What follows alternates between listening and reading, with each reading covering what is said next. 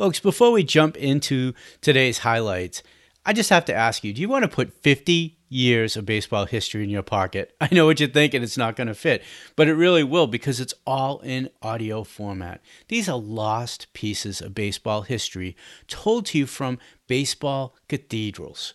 They're told to you by icons of the game, from Red Barber, Ernie Howell, to Harry Carey. I get goosebumps personally listening to these games and even thinking about the interviews and what these players are going to share with me. I know what you're thinking. Is this AI? Are there bots? Is there some magic potion here that are making these things appear? And I'm telling you, they're not. These games are real. They were done by real people at that specific moment in time. All the iconic moments, the interviews, none of it's reproduced, none of it's AI. It's all real, but done, again, by real people. If you want to check them out, there's a free intro offer. Jump on over to vintagebaseballreflections.com, and there's over 2,500 audio clips and games for you to put in your pocket, take on walks with you, hang around the fireplace and listen, put them on the porch, invite some friends over. However you want to listen, you're going to be able to listen to these amazing moments in baseball history. Use this coupon this day for a special gift at the checkout.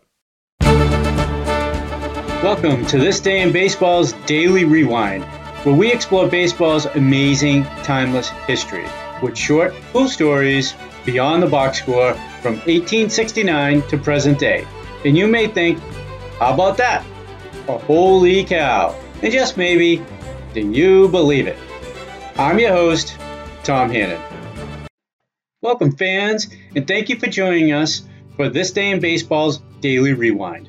This is episode 5 of the podcast named The Tale of Charlie in the Baseball Stadium. Thanks for joining us. Today we're going to rewind to April 5th, 1913 to talk about Charlie Ebbets in his ballpark, Ebbets Field. But before we do, I have some quick trivia for you. In our last podcast, I mentioned it was ironic after Bill Clinton tossed out the first pitch to open the Jake. The starting pitcher was El Presidente, Dennis Martinez. Can you tell me what ballpark was the site of Martinez's perfect game? The answer after the podcast. On April 5th, 1913, the dream of building a ballpark for Charles Hercules Ebbets came true. Charlie became a co-owner of the Brooklyn franchise, then known as the Subpars, in 1897.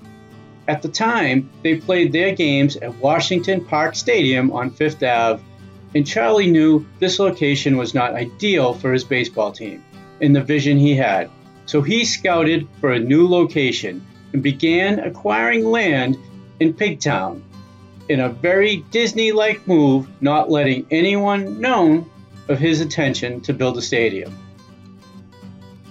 He started construction in 1912, but Charlie's eyes were bigger than his wallet, and he had to sell off half his ownership to be able to raise the funds to build his new stadium, which cost $750,000. In today's dollars, that is $18 million. That will barely buy you a starting pitcher in 2019. The new field will be named in his honor, Ebbets Field. On opening day, the drama started before the first game was ever played, as thousands of fans stood outside waiting to get in. You see, they had misplaced the keys to the front gates. At least that is the story some tell. Although that's a cool story and one I'm sure my dad would be proud of. The true story is the crowd was so large the police had a difficult time getting everyone through the new marble rotunda. And they admitted fans in small droves. The fans were squirming, pushing, trampling on each other's feet, and they would lock the gates until those fans were in their seats. Then they would open the gates and then allow another group of fans to come in. It was slow work, but it helped them fill the park what they felt was in a safe manner. The first exhibition game was against the crosstown New York Highlanders, several years before they would become kings of baseball, better known as the Yankees. 25,000 plus fans were in Ebbets that day, and countless more were on the outside of the park listening to the Dodgers play their first game in Ebbets Field. Zach Wheat started Ebbets Field's comic tradition by hitting a foul pop-up that Yankees third baseman Roy Hartzell dived into the stands to chase, bumping his head on the bass drum that resounded in a loud G. Brooklyn, however, comes out on top, beating New York 3-2, and Casey Stengel hit the park's first home run inside the Parker. Ironically, despite playing in opposite leagues, the Dodgers and eventual New York Yankees will meet often. They will play 7 World Series at Ebbets Field, but the Dodgers will only win once in 1955.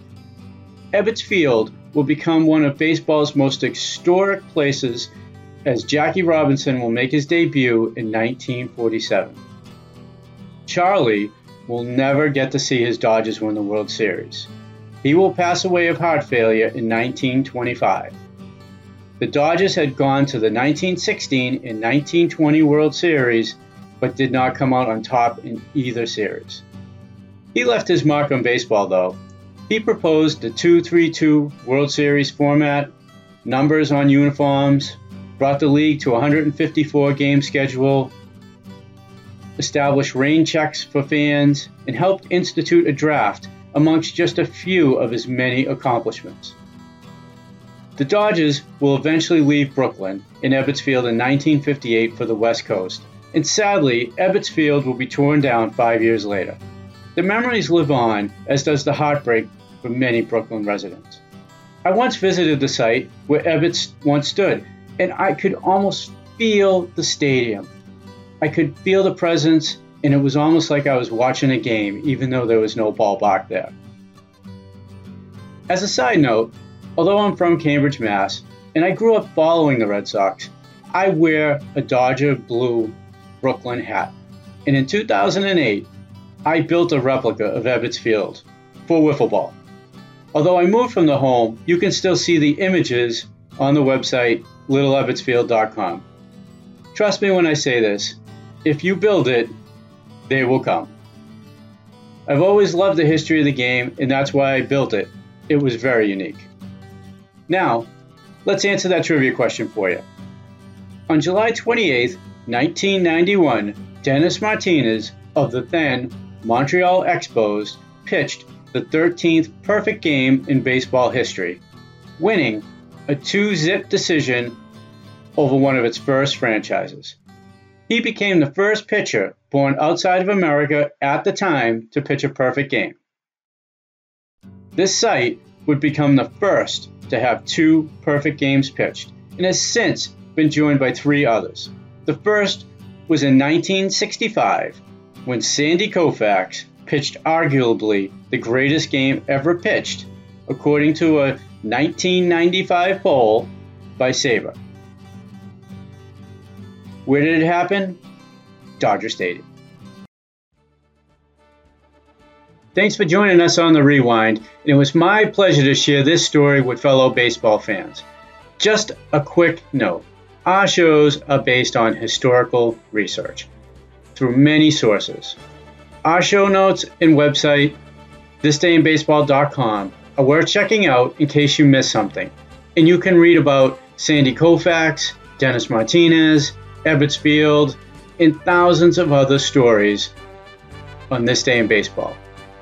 Please remember to like, subscribe, and share this podcast with other baseball fans who may enjoy these stories. I'm Tom Hannon. I'm your host, editor, researcher, and writer, and I'll see you at the ballpark.